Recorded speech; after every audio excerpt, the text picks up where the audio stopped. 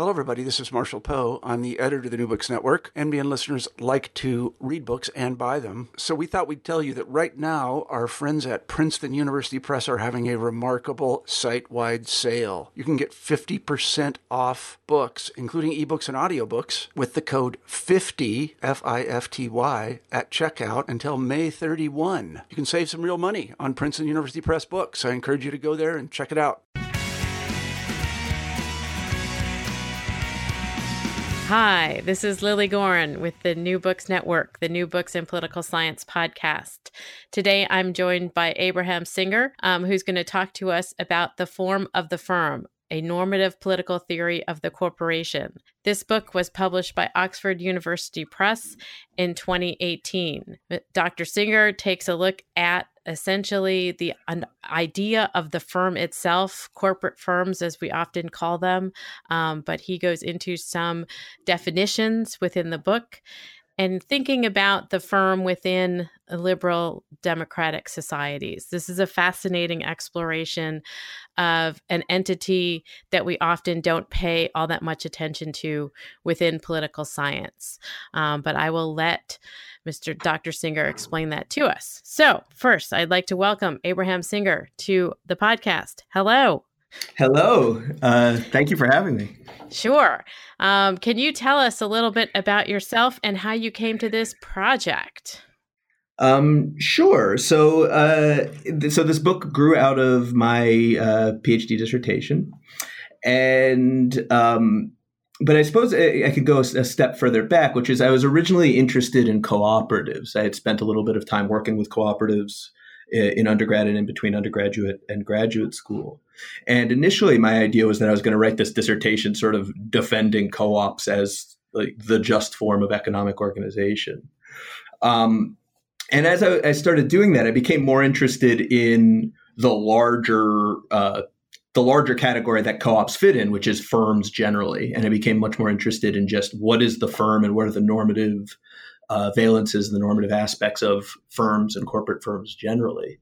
And so that sort of just launched this piece of work and this research program. And essentially what happened was, started looking at different disciplines and seeing that they all got part of the picture, but not all of it. So political theorists and political philosophy generally is really interested in the state or society as a whole, the sort of macro level structural view. But there isn't a lot of interest or a lot of research on these sort of middle categories like the firm. And those that do, so stuff on workplace democracy, which we can talk a little bit more about later on, tends to, has some pretty well-developed theories and interesting ideas about that, but they tend to take less seriously the economic nature of these organizations. And so I sort of wanted to understand the normative aspects of firms and of corporations while taking the economics of them seriously. And then if you looked at the economic literature, you see it's kind of the opposite, where they have these really well worked out economic theories of the firm and efficiency, but are far less concerned with the normativity and the morality of these organizations. And so the idea was really to try and bring all those things together and really try to give a theory of the firm that takes the normative aspects of it seriously while also being mindful of its economics. And so in the book, you do an interesting thing in terms of marrying. That's the way I sort of understood it, sort of marrying these two schools of thought from economics on one side and to a degree also business, and on the other side, political theory in terms of understanding sort of structure and function of the firm. Is that more or less what's sort of going on in the book? Yeah, I think something like that, right? That, it's, the idea is that if you want to understand the moral dimensions of this sort of institution, you need to sort of take seriously why it exists and what sort of work it's doing. And you dive into that in terms of what is the role of the firm? What do we understand these entities to be? And how does that sort of operate within our understandings, not only of the political society, the sort of modern liberalism, but also the economic society that you talk about in terms of capitalism? Yeah, so I mean, and this is sort of, in broad strokes, this is kind of what the book is about, which is to try and say, look, one of the things that 20th century economic theory really unveiled and made clear to a lot of people was how the firm is distinct from other aspects of the economy, specifically markets and market exchanges. And the idea essentially is that firms exist because they're able to reduce transaction costs and thereby facilitate cooperation in ways more efficiently than the market can, using prices and bargaining and exchanges. And so the idea is that part of the way the firm works, or part of the work that the firm does, if we want to think of it that way, is contributes to efficiency by allowing people to cooperate in ways that would be unavailable to them on the open market. And so the idea is that if you take that seriously, then a number of things happen. So one is that, first of all, you have to sort of understand that the existence of authority and hierarchy and these sorts of organizational forms have an economic basis, right? So, the way the sort of political thinking about hierarchy and about organization and community and all of these things aren't merely just things that we throw into the economy, but they're things that the economy kind of develops in certain ways. But it also means that the way we think normatively about these institutions is going to be constrained by concerns for efficiency. And so in that context, you sort of make an interesting argument that you're not necessarily a cheerleader for or a detractor from capitalism, but that you understand the positioning of capitalism and the firm within it as part of what we sort of think about in a sort of the political theory project. Can you talk a little bit about that? Yeah, sure. I mean, so this kept on happening when I would tell people about the book, and they would sort of say like, "Oh, so are you criticizing capitalism, or is this a defense of capitalism?" And I would always have these really underwhelming responses where I'd sort of say like, "I don't know," and that's in part because I think if you're trying to ask the question, how should firms be structured? What sorts of ethical standards ought we to hold firms to? You have to presuppose certain things. In asking the question, you're presupposing that business firms exist.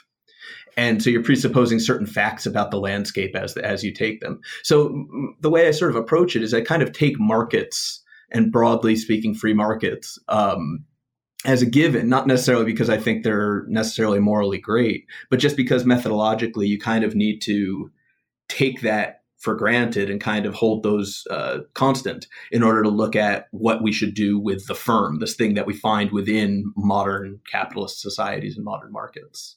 And you do a really nice job, a very, to some degree, clear job defining the firm and sort of discussing the aspects that it has that makes it, this sort of efficient component within the economic and political sphere.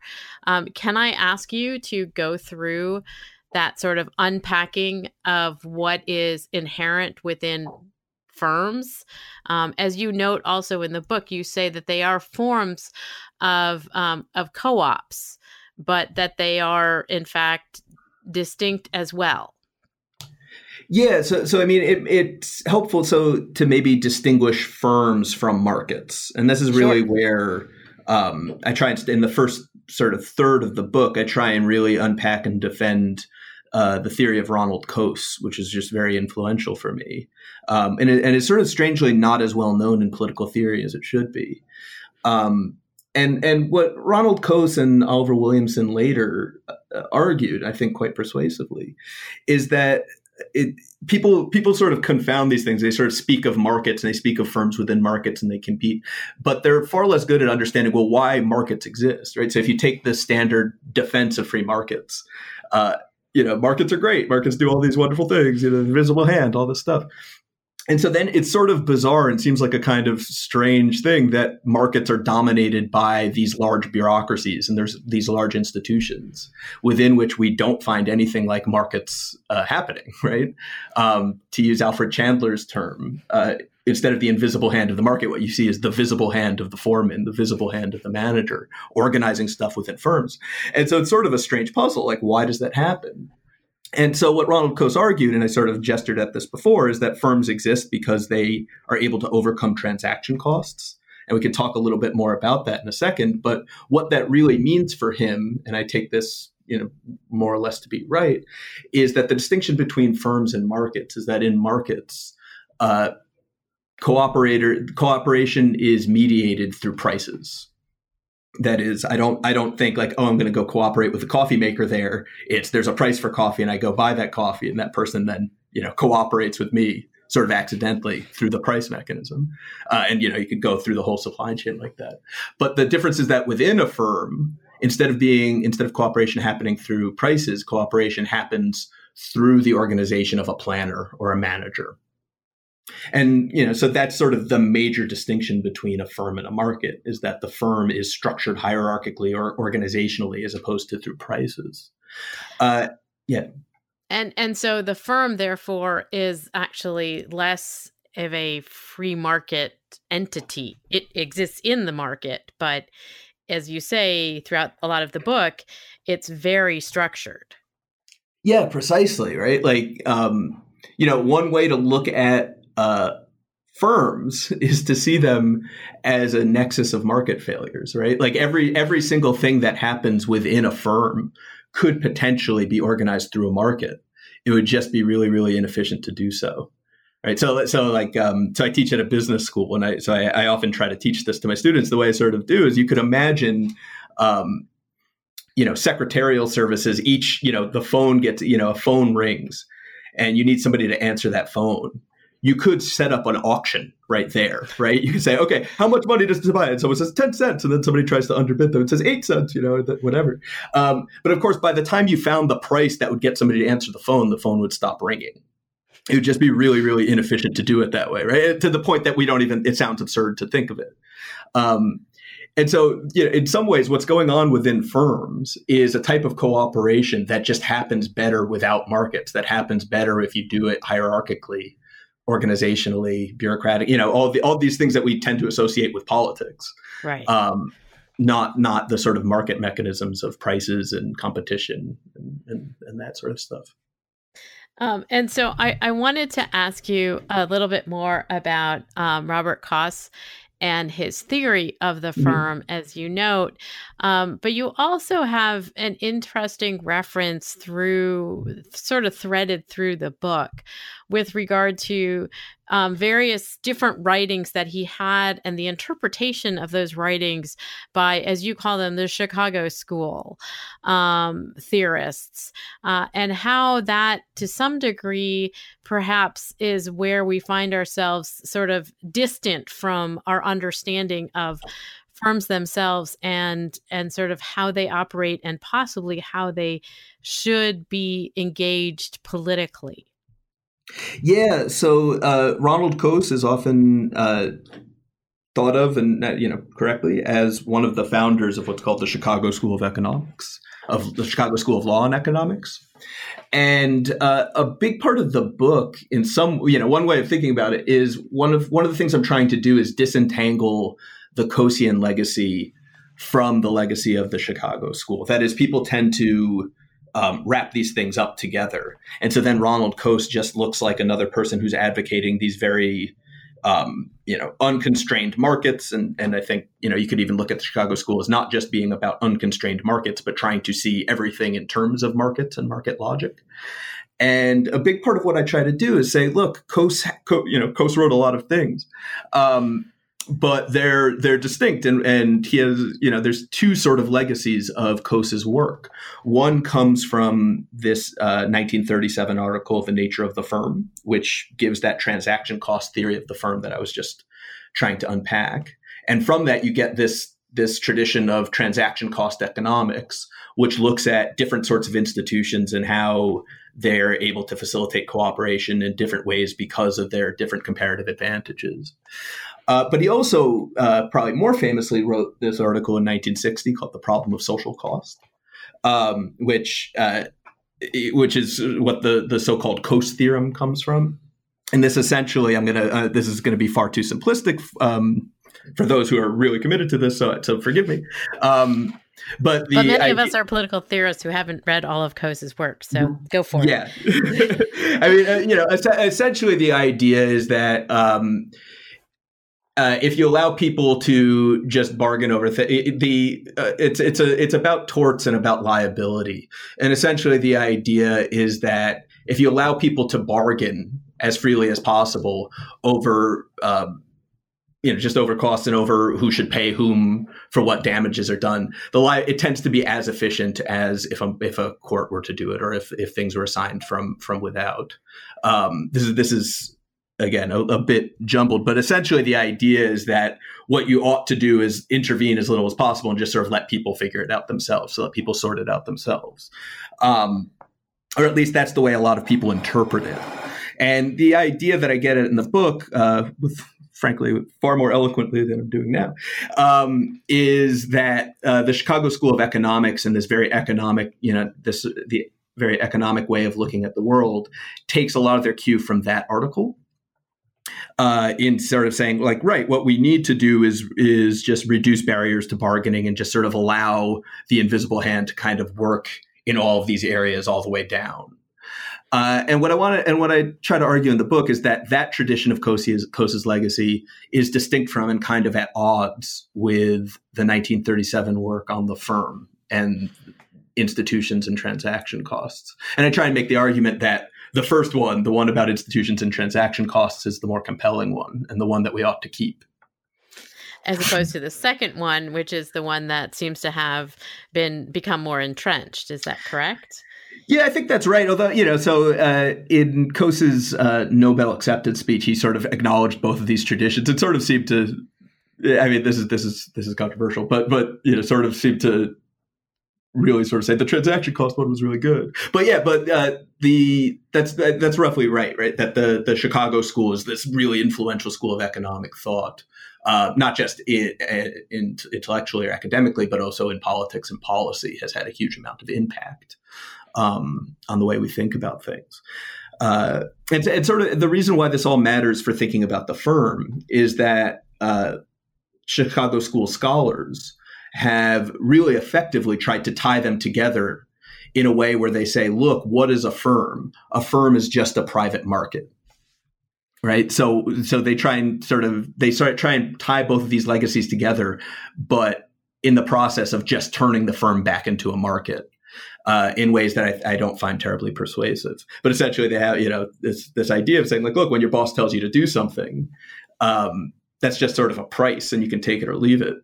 And once you look at it that way, it seems like, why interfere with this? Just let people, there's really no great morality to be had here. All you need to do is just allow people to respond to the price signals as they would. And I just sort of think that doesn't really capture what it feels like or what it's actually like to work at a place, right? Like if your boss gives you a command, usually you don't just see it as a price. That's just sort of not what the phenomenology of working actually is. And that gets into this broader question of the political theory within the sort of analysis that you are bringing. You talk about sort of bringing an understanding of morality into the discussion, a discussion that oftentimes wants to push that aside, I think. Can you talk a little bit about that? Which tries to push which aside? The question of morality is one that you're sort of reintroducing in the discussion of the firm, in part because it has been, to a degree, pushed to the side if it's all transactional and to some degree driven by markets and price. Excellent. Yeah. Right. So what I try to argue is that if you take the nature of the firm seriously and you take it seriously as this thing that's distinct from markets, that is where cooperation is being organized in this different institutional setting,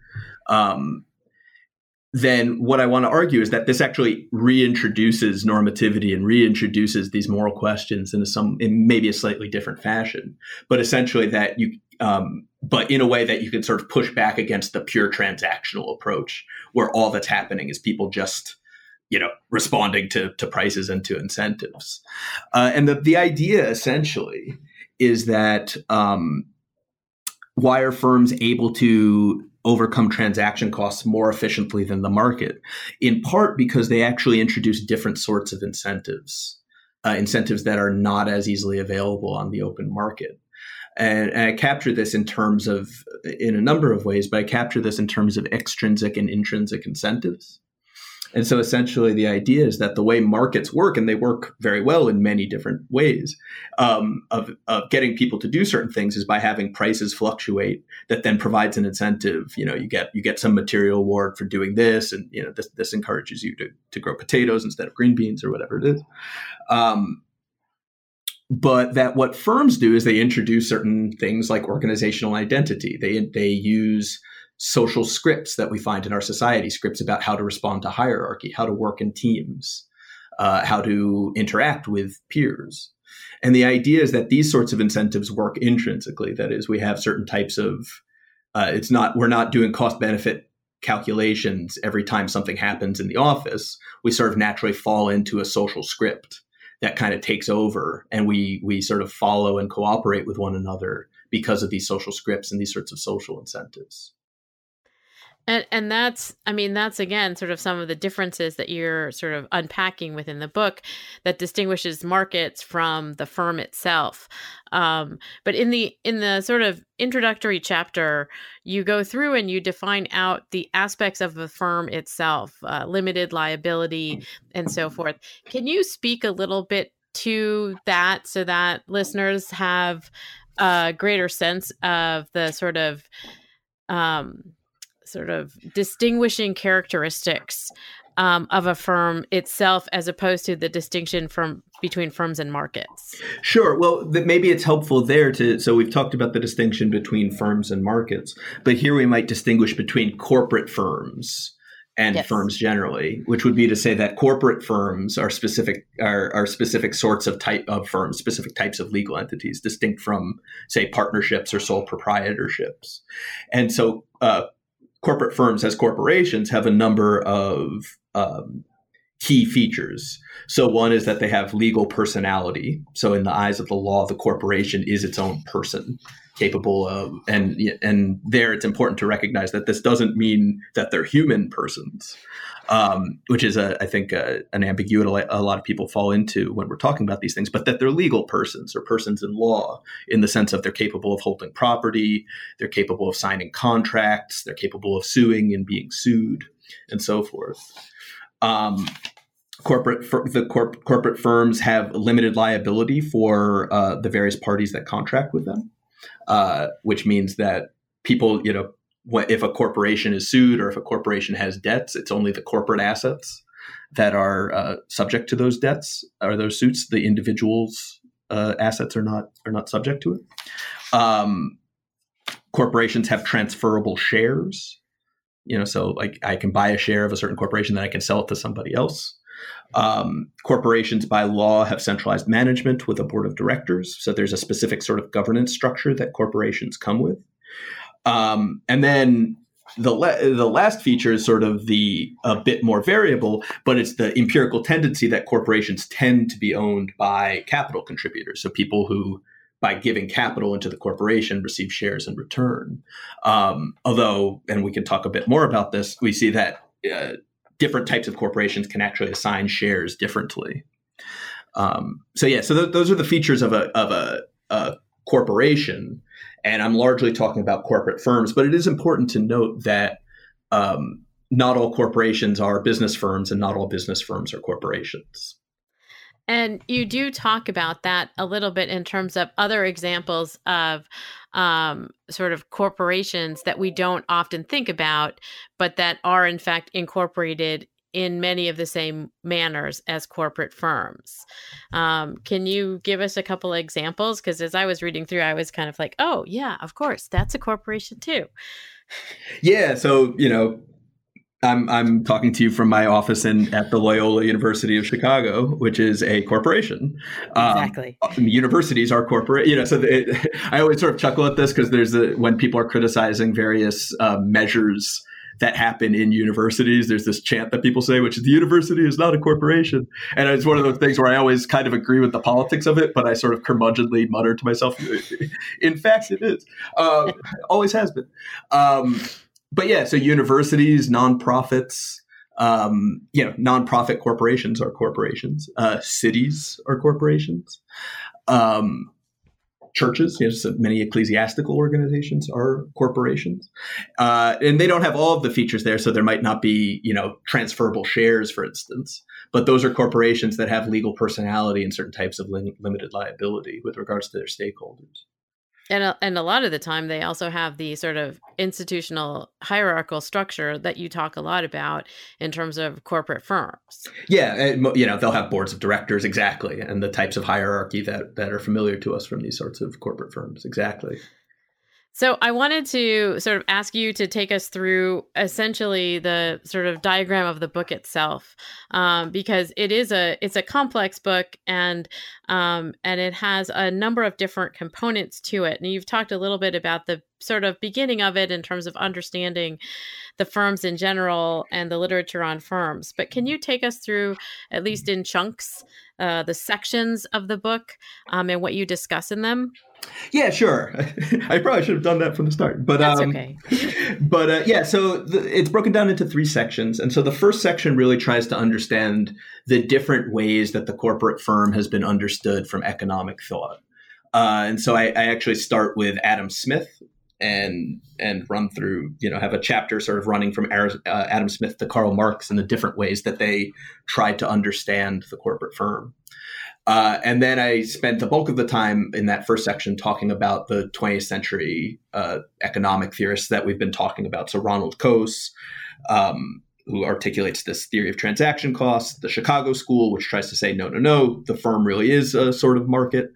And then the managerialists, who I focus specifically on Burley and Means. And the main takeaway that I try and get from that section is that if you want to think morally or normatively about the firm, you have to take the efficiency of firms seriously. That is, if you're thinking about how should firms be organized, how should firms be governed, what responsibilities do managers have, what rights should customers or workers or suppliers have against a corporate firm of some kind, you have to think about what type of institution the firm is and what sorts of constraints it operates under. And the big point that I try and take, and this is really, taken from Coase, is that they operate under certain types of efficiency constraints. I think the way I put it is efficiency ends up being something of a constitutional value of firms. So if you want to critically engage with firms, you have to sort of take their efficiency rationale seriously. And when you say efficiency rationale, we're talking about essentially, producing the thing, whatever it is that the firm is producing, with the fewest number of people, the most economic sort of efficiency, et cetera. Is that correct? Slightly, yeah. So part of it might be this sort of cost benefit way of looking at things, but the other way is just to say it allows for cooperation to a greater degree than another alternative. It can hire more people, can create more things, and therefore sell it to more people in some way. So there are these sort of 2 ways of understanding efficient. There's a number of ways of understanding efficiency. So one is this sort of cost benefit analysis way, but I'm sort of more influenced by the Paretian notion of efficiency, which says that if a state of affairs is more efficient than its alternative, if one person is made better off and nobody's made worse off. And so essentially the idea is that firms sort of allow cooperation amongst people who would like to cooperate with one another. And they do this on terms and in ways that are better than other alternatives. And that goes to the sort of discussion that you have with regard to the distinctions or the sort of similarities between corporations and cooperatives, because they are actually doing fairly similar things. Yeah, I mean, the way I understand cooperatives is that they are corporations. They're just a different sort of corporation. And they assign the decision-making rights or the rights that are associated with ownership, namely the rights to make decisions and the rights to claim profit or to claim dividends, that they assign those rights to specific parties.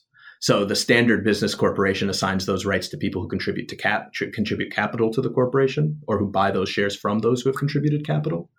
And what a workers' cooperative is, it's a type of corporation where those rights are given to workers.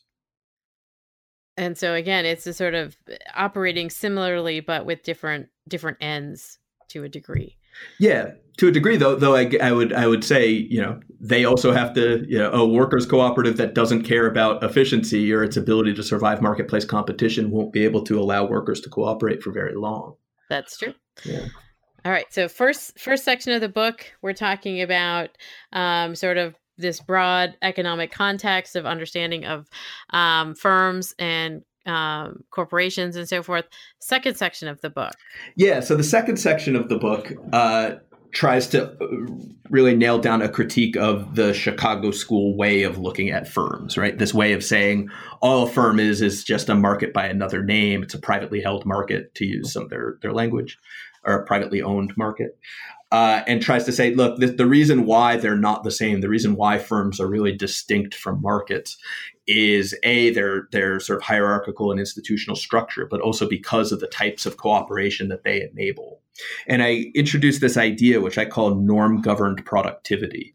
And I started mentioning it before, but basically the idea of norm-governed productivity is that cooperation within the firm isn't just governed by these extrinsic incentives, these extrinsic material motivations. It's also instigated and mediated by this appeal to norms and normative scripts. So like scripts of hierarchy, scripts of teamwork, and so on. And the idea, sorry. Go ahead.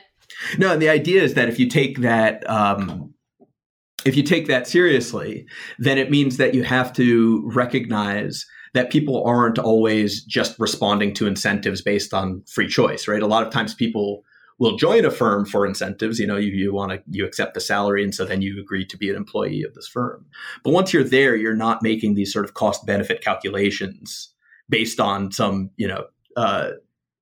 based on some preference schedule that you already have. Instead, what's happening is the workplace and the firm actually kind of organize your preferences in certain ways, such that you're responding to things without thinking about it and without reflection.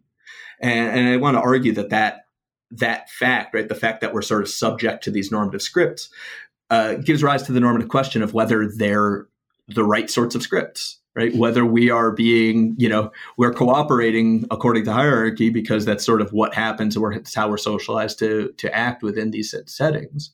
But there's a question about whether this is the right sort of script, or whether there's moral reasons to reject it or to try and change those scripts.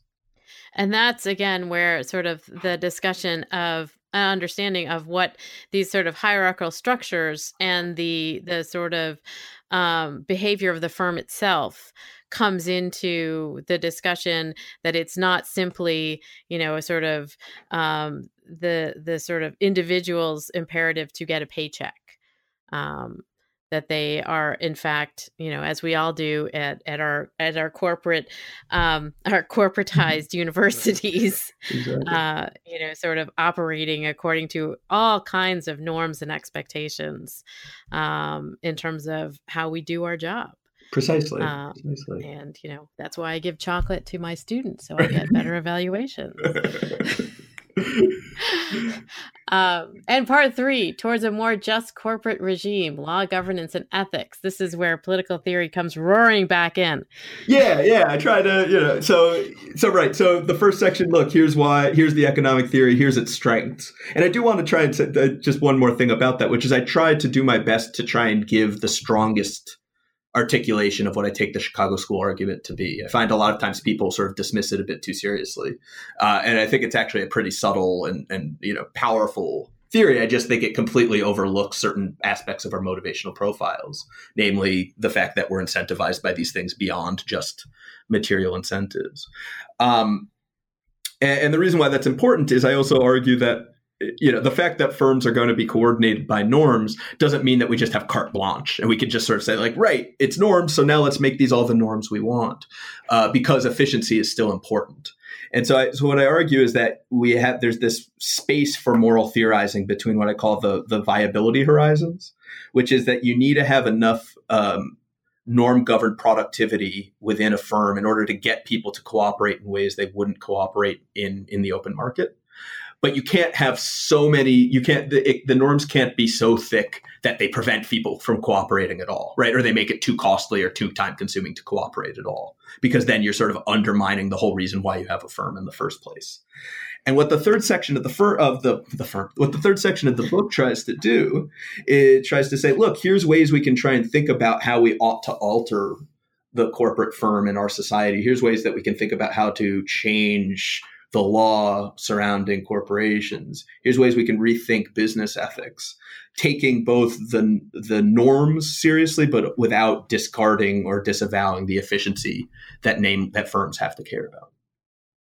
And you talk a bit in this section of the book, you talk throughout the book about sort of the role of law, which again is distinct from sort of norms and falls to a degree into regulatory policy areas.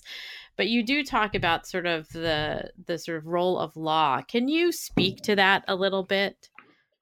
Yeah, I mean, and this is something that David, I believe you pronounce his last name Shepley. David, if you're listening, I'm sorry, I don't know how to pronounce your last name. But one thing that he's done really, really well in his work, specifically his article in APSR from a couple of years ago, which is really demonstrate that corporations are these juridical institutions. That is, that they're not things that we can just create through spontaneous contracting. They're things that need to be created through law by a sovereign in some ways. They're not things that we can create from the ground up, as it were. They have to sort of be created and bestowed and structured through law. And so the idea is that if you're talking about corporate firms, you're necessarily talking about law. You're necessarily talking about these things that are created through law and subject to various legal codes and institutions. What makes corporations interesting is, and this is to borrow from Eric Orts, a legal theorist at Wharton, captures this really well. He says, the corporations' relationship to law is both jurispathic and jurisgenetic, and so by that, which is I like those terms, even though they're kind of annoying in certain ways, but I really like them. But what the idea there, right, is that they are both subject to law, the law of the land, and can potentially break those laws, but they're subject to those laws. But they also generate laws within them. Right. So they create bylaws for people that fall within their purview in various ways. And so what makes corporations interesting from a legal perspective is both trying to think how they ought to be subject to law, but also how to subject their internal lawmaking in various ways. And so they are sort of interesting legal entities that are doing a variety of things with regard to laws as well as norms. Exactly. And that also obviously makes them interesting to study for those of us on the political theory side of the equation. Exactly. Because they're, as again, you sort of talk about this, they're microcosms where a number of things are going on in terms of sovereignty and hierarchy and so forth, but they're also entities within our broader sort of theoretical and political constructs. Which is why I found the book really interesting and complex, but really sort of makes you consider these beings that we kind of sort of put aside a lot of the time, as you note in the book, as political theorists, but that we should reintegrate them into our conversation.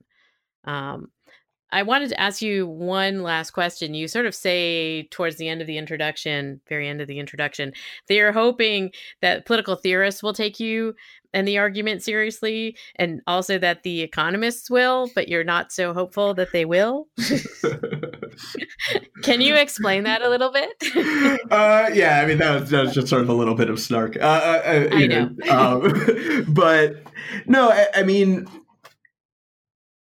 in many ways, because it really is written from the perspective of political theory, right? So it's looking at I try to take the economics literature really seriously because I find it fascinating and very insightful. But ultimately, I'm usually doing that for political theory purposes, right? So trying to understand what this means in terms of how we understand, what the theory of transaction cost means for the normative expectations that we ought to have with regards to certain institutions and so on.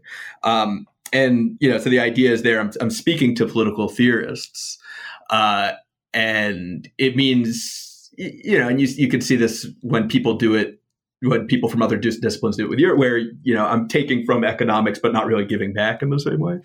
Or to put it differently, I'm not speaking to the same types of concerns necessarily that economists have. And so I sort of understand why it would be slightly underwhelming, but I am trying to take these ideas quite seriously, and hopefully, in ways that people who are, economists engaged in these debates, find helpful, or at least, appreciate that I'm trying. And that, again, you, as I said earlier, and as I think what you're doing in the book, you're marrying, sort of two aspects of two disciplines together in ways where they aren't usually married, at least in conversation with one another. And that's what I thought the book was really interesting in doing, because I'm always one for interdisciplinary conversations. So, Abe, may I ask you, what are you working on now? So I guess on a few things. So on this score, there's a couple of projects that I have in the works.